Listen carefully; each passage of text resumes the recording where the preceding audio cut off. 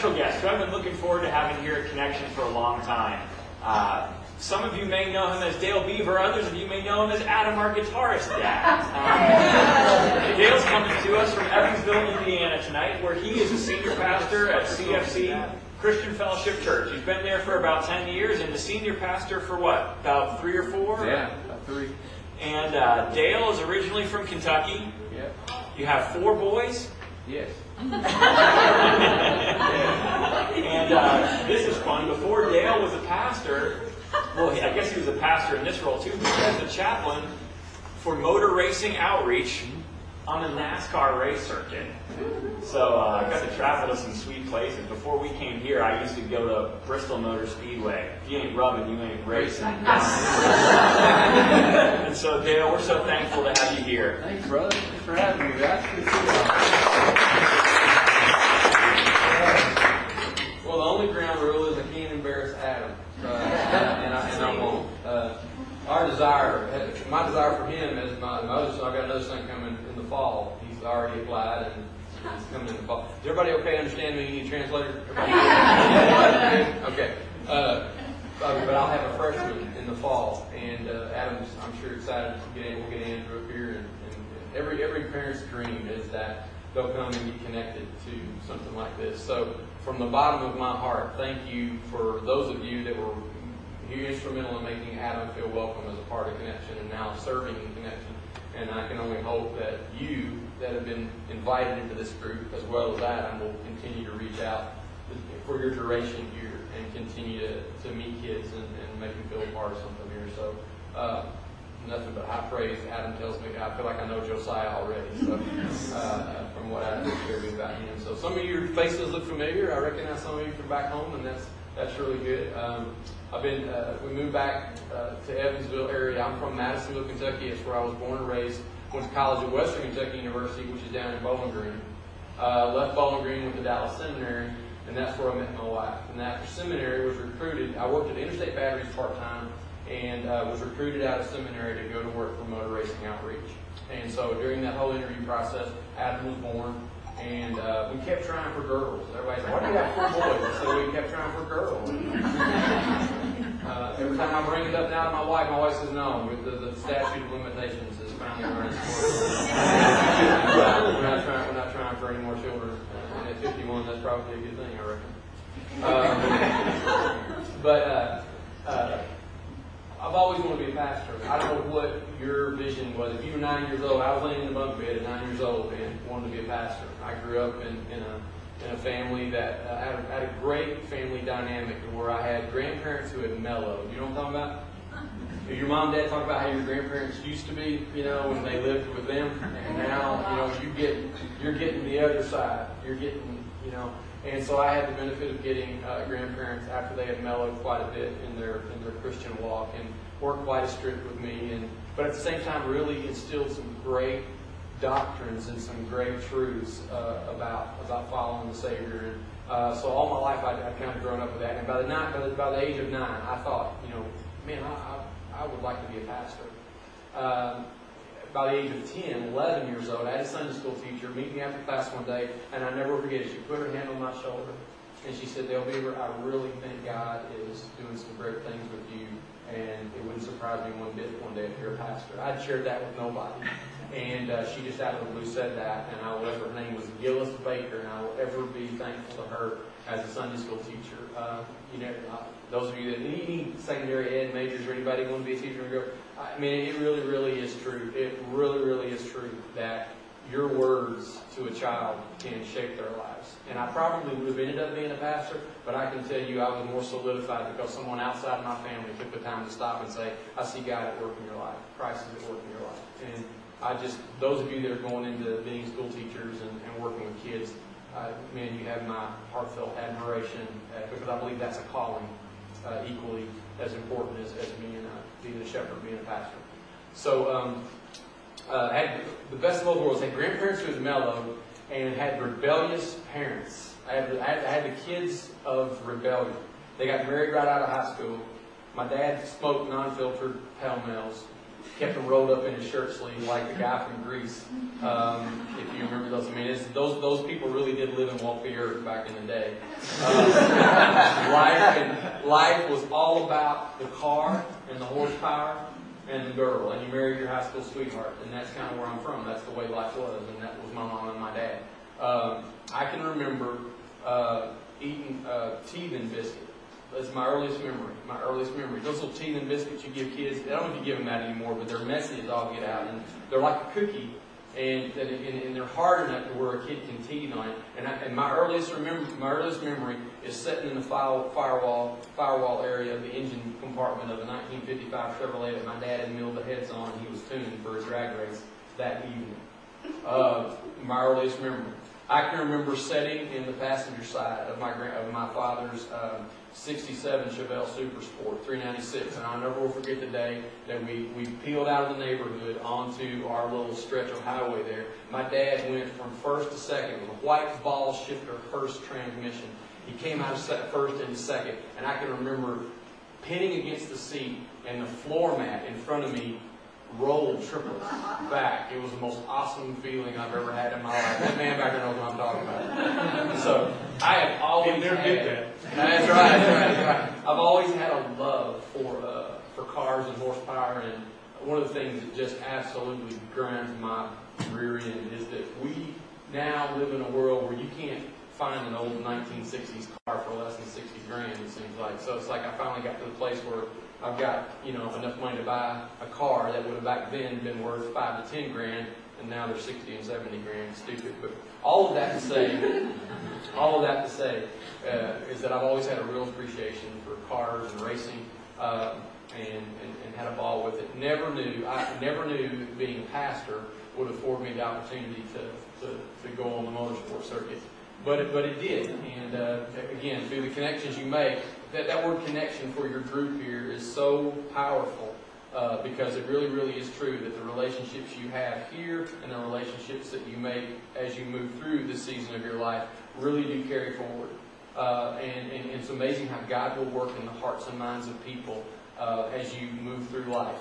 I've had to call people that I knew back in high school and apologize to them for things that I did in high school. I've had to call people and thank them for their contribution to my life because I forgot. I completely bypassed them and overstepped when they were young, when I was younger, and called them back. And so the connections that I've made through high school and college, now that I'm in my 50s, you say that now that you're over 50. Now that I'm in my 50s, those things, man, really, really come home to roost, and you really, really stop and meditate on those things more and becoming more and more grateful for them. So I knew I wanted to be a pastor when I was 9. Went through the motions. My father looked at me because we were all coal miners. My granddad looked at me. I never will forget. He put the fear of God in me about the whole ordeal. He looked at me and he said, "Listen," he said, "you're the first grandson," and he said, "I will help you go to college. But if I even come close to hearing you talk about going down the mines to dig coal," he said, "you don't want to know what I'm going to do to you." And so I said, "Yes, sir."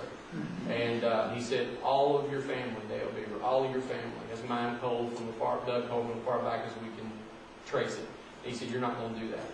And so I went to college and got a business degree. My dad said, "I'm going to pay for this deal.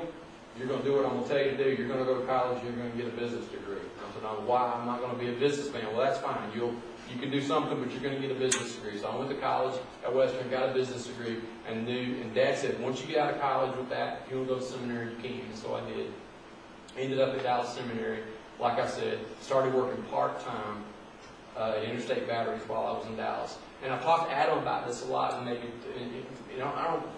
as much as you guys can get plugged into doing part-time stuff while you're in school, whether it's serving or working, I'm telling you that, the dividends go beyond that measly minimum wage paycheck you may be earning. I'm telling you, it really, really does. Began to sit and eat lunch with a guy in the cafeteria because I worked in the evenings at Interstate Batteries. Had no idea who this guy was. He was just a humble guy. He was the meekest guy I've ever met in my life. And y'all been talking about Sermon on the Mount, right? Right? We've been talking about Kingdom of God. Yeah, we were in the Sermon on the Mount. Okay. So have y'all talked about meekness yet? Have y'all talked specifically about meekness yet, Josiah? Not specifically. That's fine. I want to share a little bit about that tonight.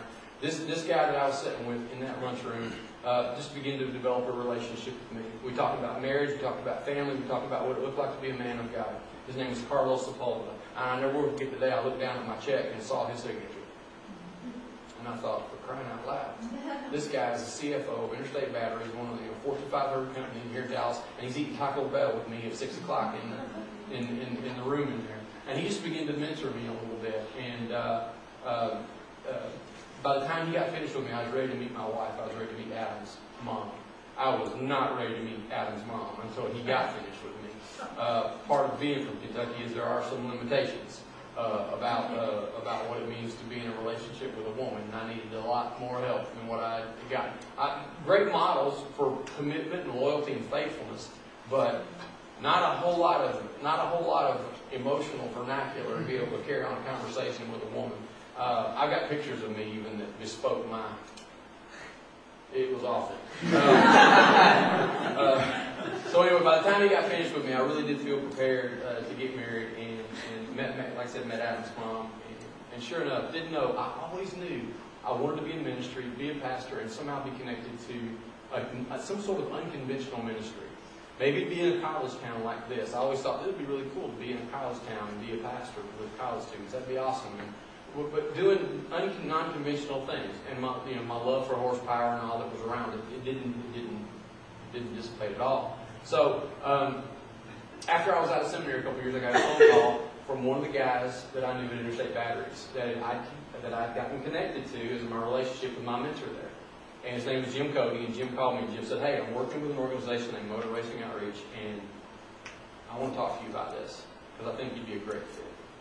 And so through that connection and those relationships, I sat down and began to talk with Jim Cody about what it would be like to go on the NASCAR racing circuit as their chaplain and as their pastor.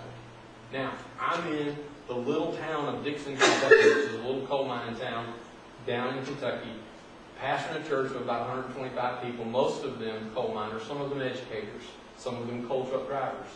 Blue collar, a little bit of white collar smattered around in there. And it was a great experience. But after 3 years, I left them and started traveling on the road. And so Adam and his brother, they're barely walking and talking and jumbling around. We climbed in this motorhome, this 35-foot motorhome with dual slide outs, and we began to follow the circus that is NASCAR. We went from racetrack to racetrack. We'd get there on Thursday nights, and we'd set up our motorhome at every racetrack. And I would get up, and my wife would work with the community center there. We had a little community center with all the drivers and the team owners that were traveling with the teams would come with their kids. And my wife began to do like little Sunday school activities on the weekend with these kids, and I'd just make my rounds through the garage. And I began to develop relationships with crewmen and with drivers. Most people don't know this about NASCAR, but NASCAR, the uniqueness of NASCAR is that the same teams that compete against each other are exclusive to that one particular series, and they travel from week to week, the same people. So I have a traveling community. We're the same town, just in a different neighborhood every week, if you can imagine that. All right? It's the highest paid circus in the world. That's what it is. Really. My mother said, "Yeah, he's kind of like a carnival chaplain." Exactly, kind of what I do. I'm working with the guys that spread the pixie dust on the tilt-a-whirls. So anyway, traveling week to week, and then I'd get up and I'd go in the garage and just develop relationships with those guys. And I learned really quick that those guys had sacrificed and suffered a lot to get to where they are. And a lot of them, they became rich and famous overnight. And it was just really crazy to watch some of these guys who, this one guy, I swear, ladies, the handsomest man I've ever known in my life. I mean, I'm pretty secure in my manhood, and I was always intimidated by him. He's a race car driver by the name of Casey Kane. And I've never seen Casey. Yeah, Andrew's seen Casey. She took a deep breath because she needed it. Because there's something just my wife who never talked about other men in front of me. She's like, I could just put him on a shelf and just bring it up.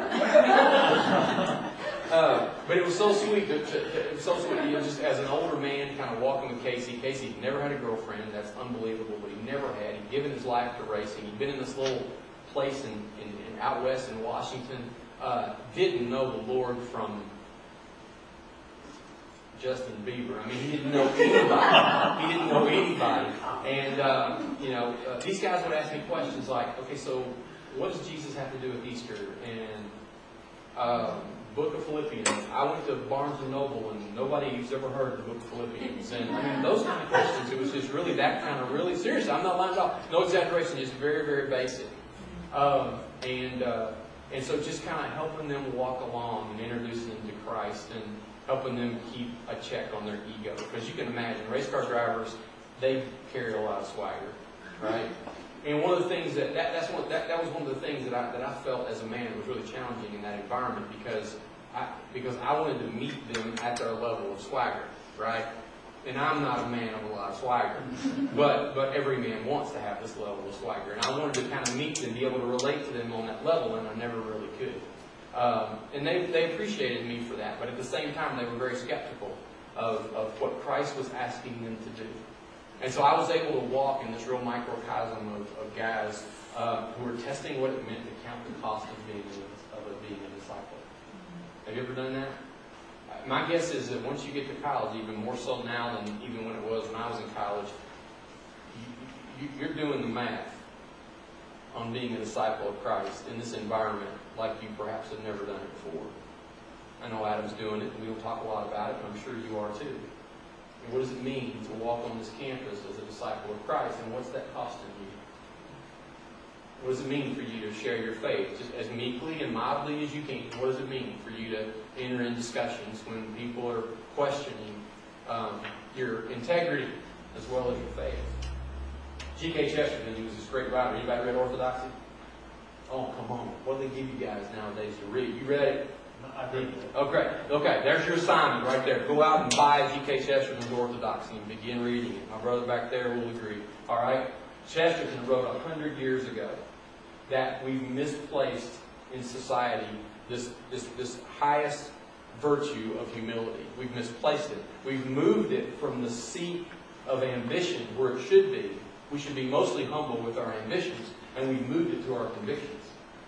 The world is asking us to be most humble about our convictions, which is completely backwards to what the Word of God tells us to do. We hold our ambitions in check. We apply our humility, Chesterton says, to our ambitions, and we never compromise. We never should feel like we need to be modest about our convictions. And so bringing that in this academic environment that you're in, and bringing that obviously in a cultural environment that we are in this country, my guess is that if you've not gotten serious about counting the cost of discipleship, you need to be. Absolutely need to be.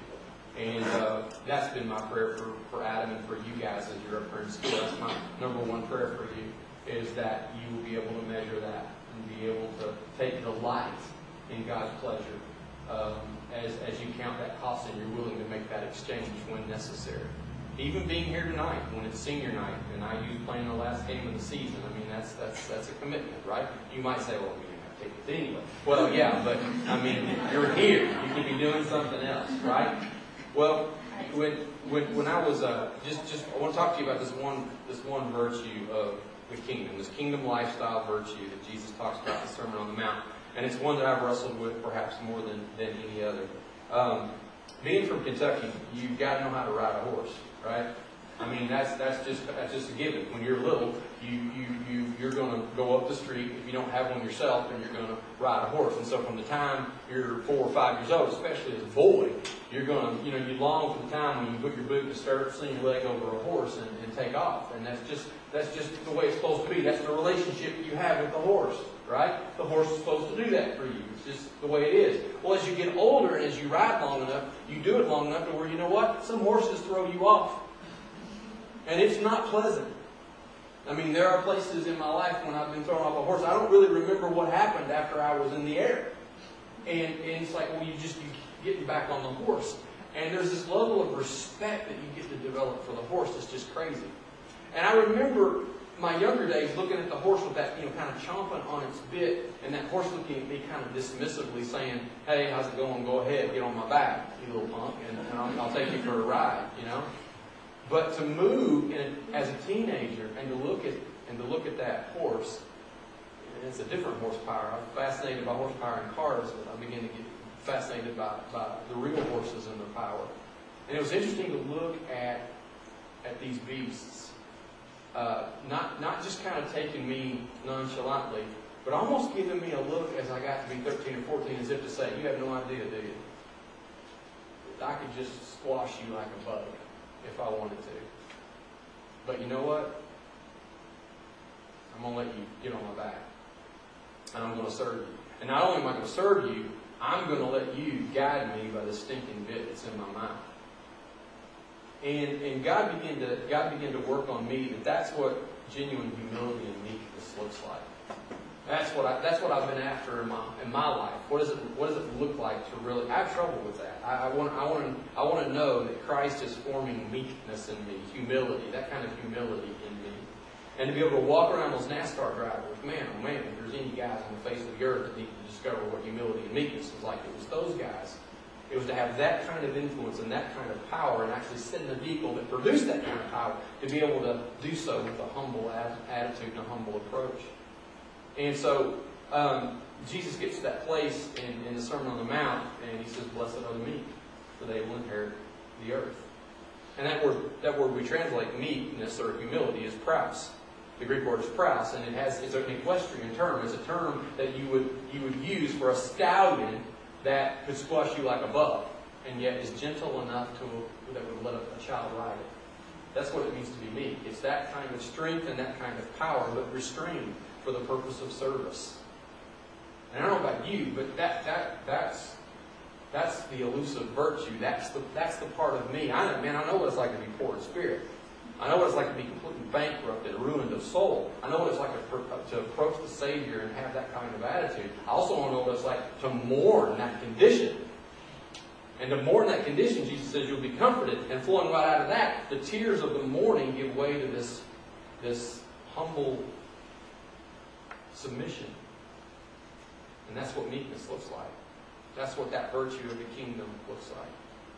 And so I just want to mess with perhaps your favorite verse. Anybody here have a mom or dad put Philippians 4:13 over your bassinet or your baby bed when you were growing up? I mean, that tends to be, the most popular verse. And really, I think parents unknowingly put that verse above their kid's bed going, I can do all things through Christ who strengthens me. And as a result of that, I'm claiming this verse for a scholarship, a basketball scholarship. My kid, who may not be able to clear 4 inches, is going to get a basketball scholarship at IU. I'm claiming that. Why? Because Philippians 4:13 says that I can do all things through Christ who strengthens me.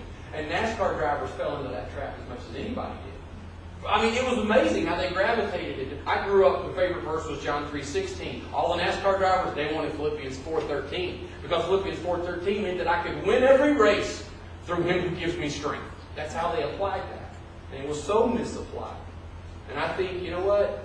Even though I know better, as a believer, I still find my lack of meekness and my lack of humility getting in the way of even how I apply that verse. The context is this. The Apostle Paul is writing to Philippians. They're writing to the church of Philippi. He's giving them a gift. He said, I rejoice, verse 10 of chapter 4.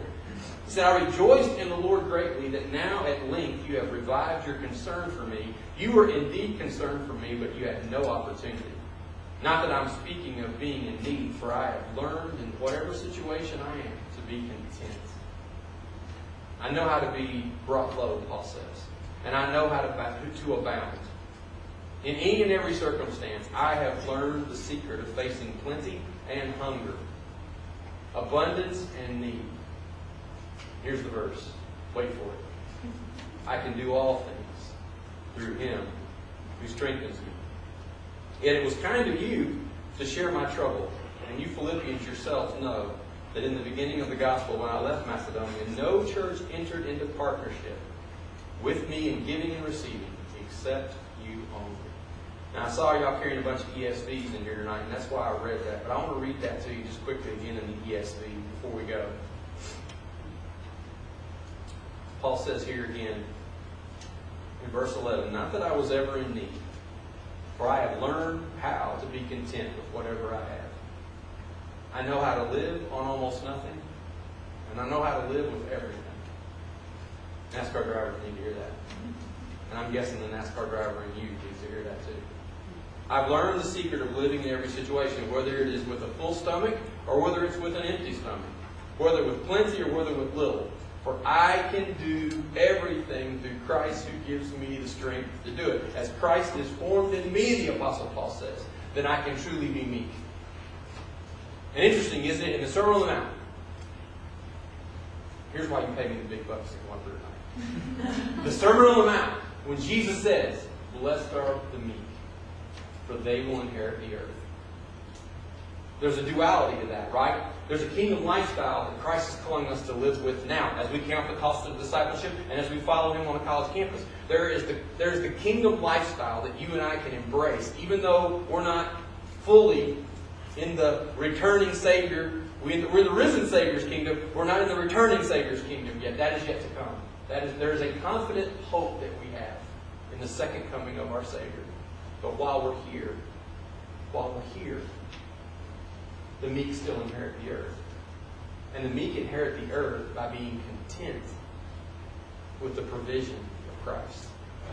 So key, so critical to being humble and being meek. So key and so critical to doing everything as Christ gives you strength to do it. What Paul is saying here is, he's not saying, okay, you guys that can't clear 4 inches, you claim this verse and you'll get a scholarship to IU for basketball. That's not what he's saying there. Paul is saying that as I live meekly in this world, content in this world, with a full stomach or with an empty stomach, in plenty or in want, is the way we say it down in Kentucky. Although if you ever get married in Kentucky, ladies, remember that there's a vow in your wedding to where the pastor will look at you and go, in plenty or want. And you'll have to repeat that. Say it just like he says it. We've retweaked that to where you don't have to say it in plenty or in want anymore. But Paul is saying in plenty or in want, I've learned how to live and be content. And so what it means to possess the kingdom of the earth as it is in this state is to live humbly under the authority of God, content with the resources and provision that He provides. And so as a disciple, that's what I'm asking Christ to form in me right now more than ever. Because even to this day, I will tell you that meekness is not something that I gravitate toward. That's not something that I long to be. And yet, I think it's because when I was young, people read the definition. So, that's where I am, and would love to hear where you guys are. I mean, what are your thoughts? What's going on with you? Any questions? Yes, Casey came and only is that handsome. Barton left. I don't know if he's married yet or not, but yeah. Got any NASCAR questions? Got any? So what does he mean when he says inherit the earth? Yeah, I think that's what he means. I think what he's saying is there, when the meek will inherit the earth, what it means is that you think about it. Where Chesterton goes back and Chesterton says, our humility has been removed from our ambition and placed on our conviction. I think what Jesus is saying to us there is that as you and I live meekly and humbly in this world, what we're doing is we are surrendering the drive to step to the front of the line. We're surrendering the drive to step on people and over people to get to the kingdom of this world, to make it in this world. If you look at meekness in the Old Testament, Abraham, David, Moses, all of those guys willing to let God be their defender and being willing to submit the drive that I believe every man and woman has to be protected and to be aggressive and ambitious in a way that would secure the earth for ourselves. Jesus says, when you're willing to live under the authority of God and place that ambition under His kingly domain, then what you long to have, Jesus says, you will have. And I think the Apostle Paul demonstrates that for us when he says at that moment, I've learned what it means to be content, in plenty or in want, full stomach, empty stomach. I have the world by the tail. I have the earth by the tail because I understand that it's all under the authority of God. And that as I am willing to walk under the authority of God, I have the earth. And again, we don't lose sight. I don't believe we ever lose sight. Part of being able to endure the want and the lack that we feel like we have to endure sometimes in this world, I think what Jesus is saying in that moment is that, okay, there's also a confidence that we have that there is a kingdom that's coming. There is a kingdom that's coming. So you and I can live even in this world that's upside down from the kingdom at this point. We can live in this world under the authority of God and content with His provision, and in that way inherit the earth. Does that make sense?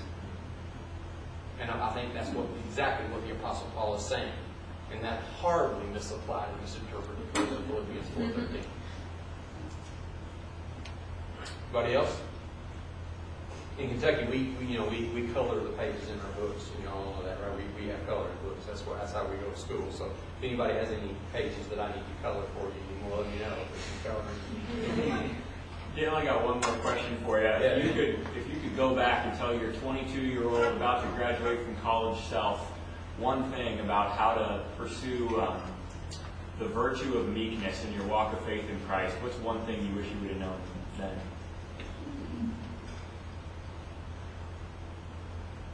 Everything that I was working for, whether it was the right girl, the right job, the secure place of having arrived,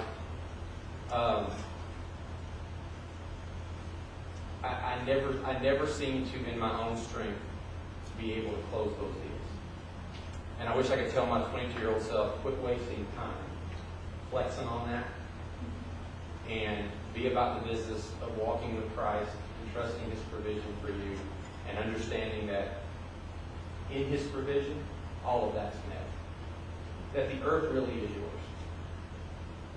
It's just there for you to find contentment in. And that was the thing. I was so lost in my discontentment in my college years, and very immature. Like I said, part of that is just God's grace that nobody, I didn't have to. I think if somebody had told me that, that's the thing, Josiah. If somebody had told me that at 22, I'm not sure I would have been mature enough to even understood it or been able to apply it.